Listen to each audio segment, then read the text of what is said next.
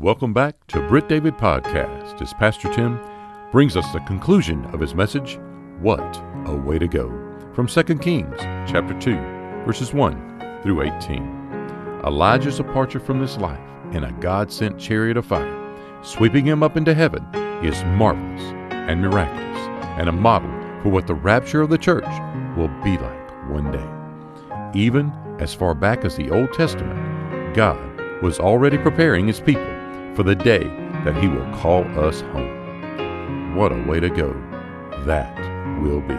Here's Pastor Tim. How would you spend your last day? This is how Elijah spent his. So the two things I want you to see, first of all, is that Elijah's last day was meaningful. But then secondly, Elijah's legendary departure was miraculous. His legendary departure was miraculous. We read in the very first verse that he's going to enter into heaven. It says, by a whirlwind. And then we read there in verse number 10 that you've asked this hard thing and now it's about to be so. And then we get to verse number 11. Then it happened as they continued on and talked that suddenly a chariot of fire appeared with horses of fire and separated the two of them, and Elijah went up by a whirlwind into heaven. It's miraculous. A miraculous departure. Let me give you these three things. Number one, Elijah was succeeded by a prophet. Elijah had told Elisha, you have to see it. You have to be here when it happens. And he was there. He saw the whirlwind. He saw the fiery chariot. He saw the fiery horses come and get him. And he received that double blessing, didn't he? And even in the midst of that, it's the sons of the prophets who will recognize that Elisha is now standing in the shoes of Elijah. Let's read it. Look, if you will, at verse number 12. Now Elisha saw it, and he cried out, my father, the chariot of Israel and its horsemen. So he saw him no more. And he took hold of his own clothes and bore them and tore them into two pieces. He also took up the mantle of Elijah that had fallen from him and went back and stood by the bank of the Jordan. Then he took the mantle of Elijah that had fallen from him and struck the water and said, where is the Lord God of Elijah? And when he had struck the water, it was divided this way and that, and Elisha crossed over. Now when the sons of the prophets who were from Jericho saw him, they said, the spirit of Elijah rests on Elisha. And they came to meet him and bowed to the ground down before him. So Elisha saw it, didn't he? And he did indeed receive that blessing. When he tears his clothes in grief, he picks up the mantle in hope, in a future, knowing now that he is indeed succeeding one of the greatest prophets who had ever lived. And it's those sons of the prophets who recognize that. In Old Testament and even New Testament culture, the eldest son was given a double portion as an inheritance from his father. The reason the father would do that was to make sure that that son would succeed him, would take over the family business, so to speak, would take dad's place and dad's position. That everything that dad had worked for up to that point wouldn't end when his life ended. Instead, it would continue on. That's the picture that you have here. Elijah is not Elisha's biological father, but he's his father in the ministry. Those sons of the prophets are going to school. And Elisha went to the school with Elijah. He got to see him perform miracles and got to be there at so many of those, and even got to be there at his death and see that, or at his being taken up into heaven. You get to see that. Elijah was succeeded by a prophet. Number two, Elijah was swept into paradise. He was swept up into paradise. All right, let's keep reading before I even make any more comment. Look, if you will, verse number 16. Then they, that's the sons of the prophet, said to him, that's Elisha, look now, there are 50 strong men with your servants. Please let them go and search for your master, lest perhaps the Spirit of the Lord has taken him up and cast him on some mountain or into some valley. And Elisha said, you shall not send anyone. Verse number 17, but when they urged him till he was ashamed, he said, send them out. Therefore they sent 50 men, and they searched for 3 days, but did not find him. And when they came back to Elisha, for he had stayed in Jericho, he said to them, didn't I say to you, do not go? So the question becomes, where is Elijah? This fiery chariot has come down and swept him. Where'd he go? He's not on the mountain. He's not in the valley. Your Bible gives you that clue both in verse number 1 and in verse number 11. It says that he was swept up into heaven. Into heaven. Into paradise. Same way that Jesus tells that thief, today you will be with me in paradise. The same way that the Apostle Paul says, I know of someone, he's talking about himself, who went up into the third heaven. Why does he call it the third heaven? Because the first heaven is the sky. That's where the birds live. The second heaven is space. That's where the planets live. The third heaven is heaven, and that's where God lives. It's paradise. It's the very place of a homegoing for the believer. For Elijah, it literally is rightly called a homegoing for him. That chariot came and took him without seeing death. We get to see Elijah again, don't we, at the transfiguration. He shows up and makes sure that those disciples know this is Jesus, the Son of the living God, and there's something unique and special about him. Many people believe that we're going to get to see Elijah again as one of the 2 witnesses during the tribulation period. These guys looked for him, but he's not there because God simply took him to be with him. I'll give you one last truth for tonight.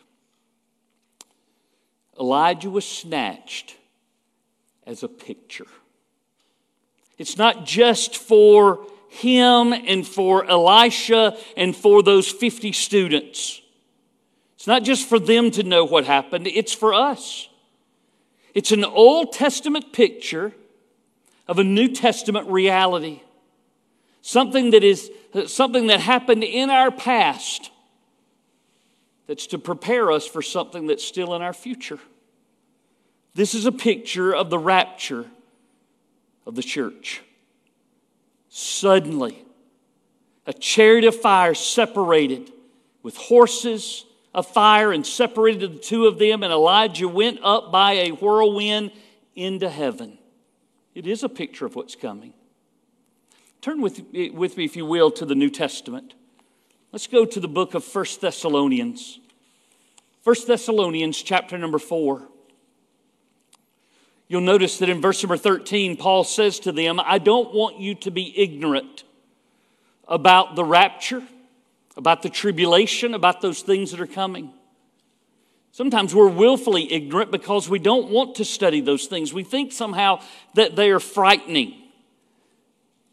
God doesn't give us the details that are in Revelation to scare us, but to give us hope.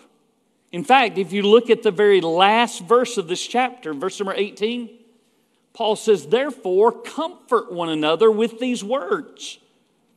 The rapture of the church is supposed to be an encouragement and a comfort to the church. Now look at what he says about it. Back up to verse number 16. For the Lord himself will descend from heaven with a shout, with the voice of an archangel and the trumpet of God. And the dead in Christ will rise first. Then we who are alive and remain shall be caught up together with them in the clouds to meet the Lord in the air, and thus we shall always be with the Lord. What we look forward to experiencing, Elijah has already experienced. He knows what it's like to be called. He knows what it's like to be caught up into heaven. See, the church in Thessalonica had been told something that was not true. They were told that if you die before the Lord comes back, sorry, you missed it. You're not going to get to go to heaven. Which makes them think then of their mamas and their daddies and their grandparents and people that have gone on before them. What about them? That's why Paul says, I don't want you to be ignorant about this. He says, the dead in Christ, that's those who were believers when they died. He said, they rise first. What does that mean? What does it look like? Well, the Bible says to be absent from the body is to be present with the Lord. If a believer dies, what do we do with their body? We bury them. They either turn into ash eventually or they turn into ash immediately. And their bodies are in the ground and rotting away. But their spirit, who they really are, is immediately in heaven and will be there with Him.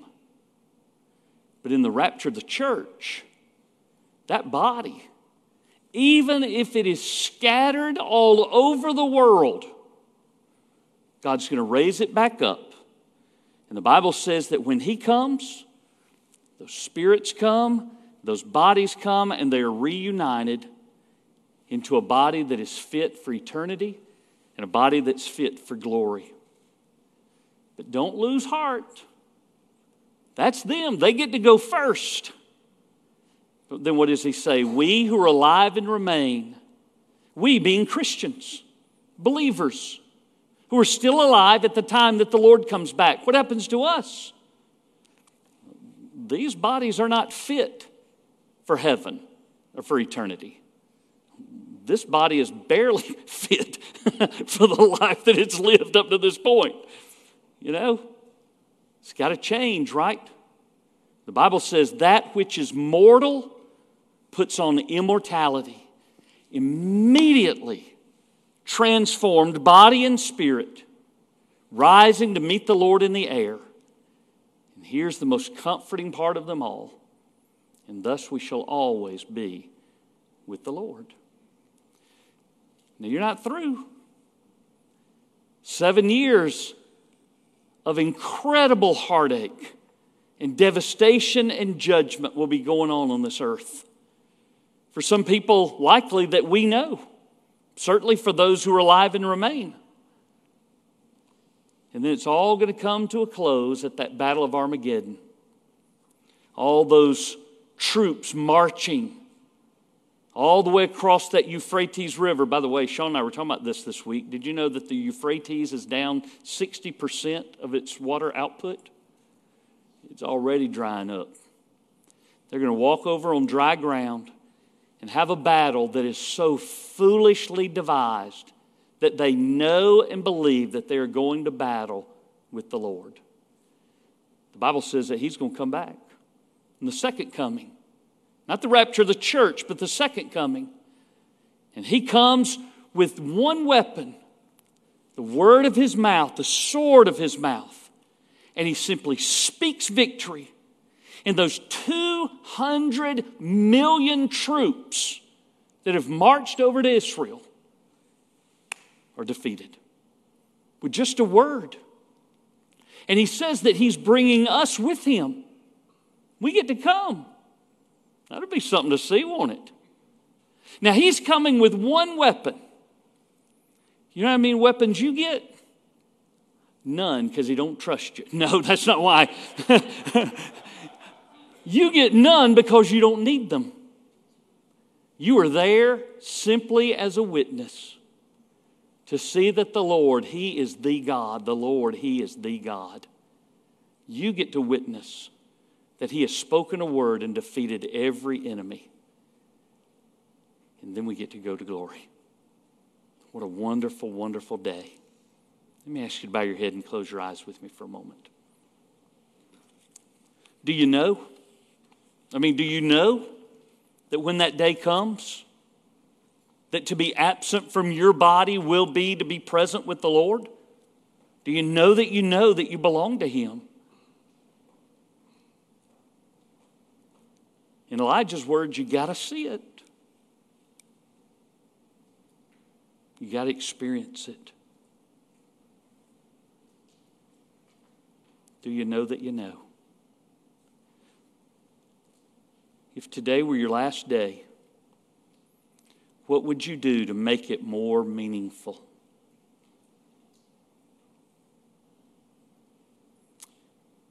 I don't have the answer to either one of those questions for you.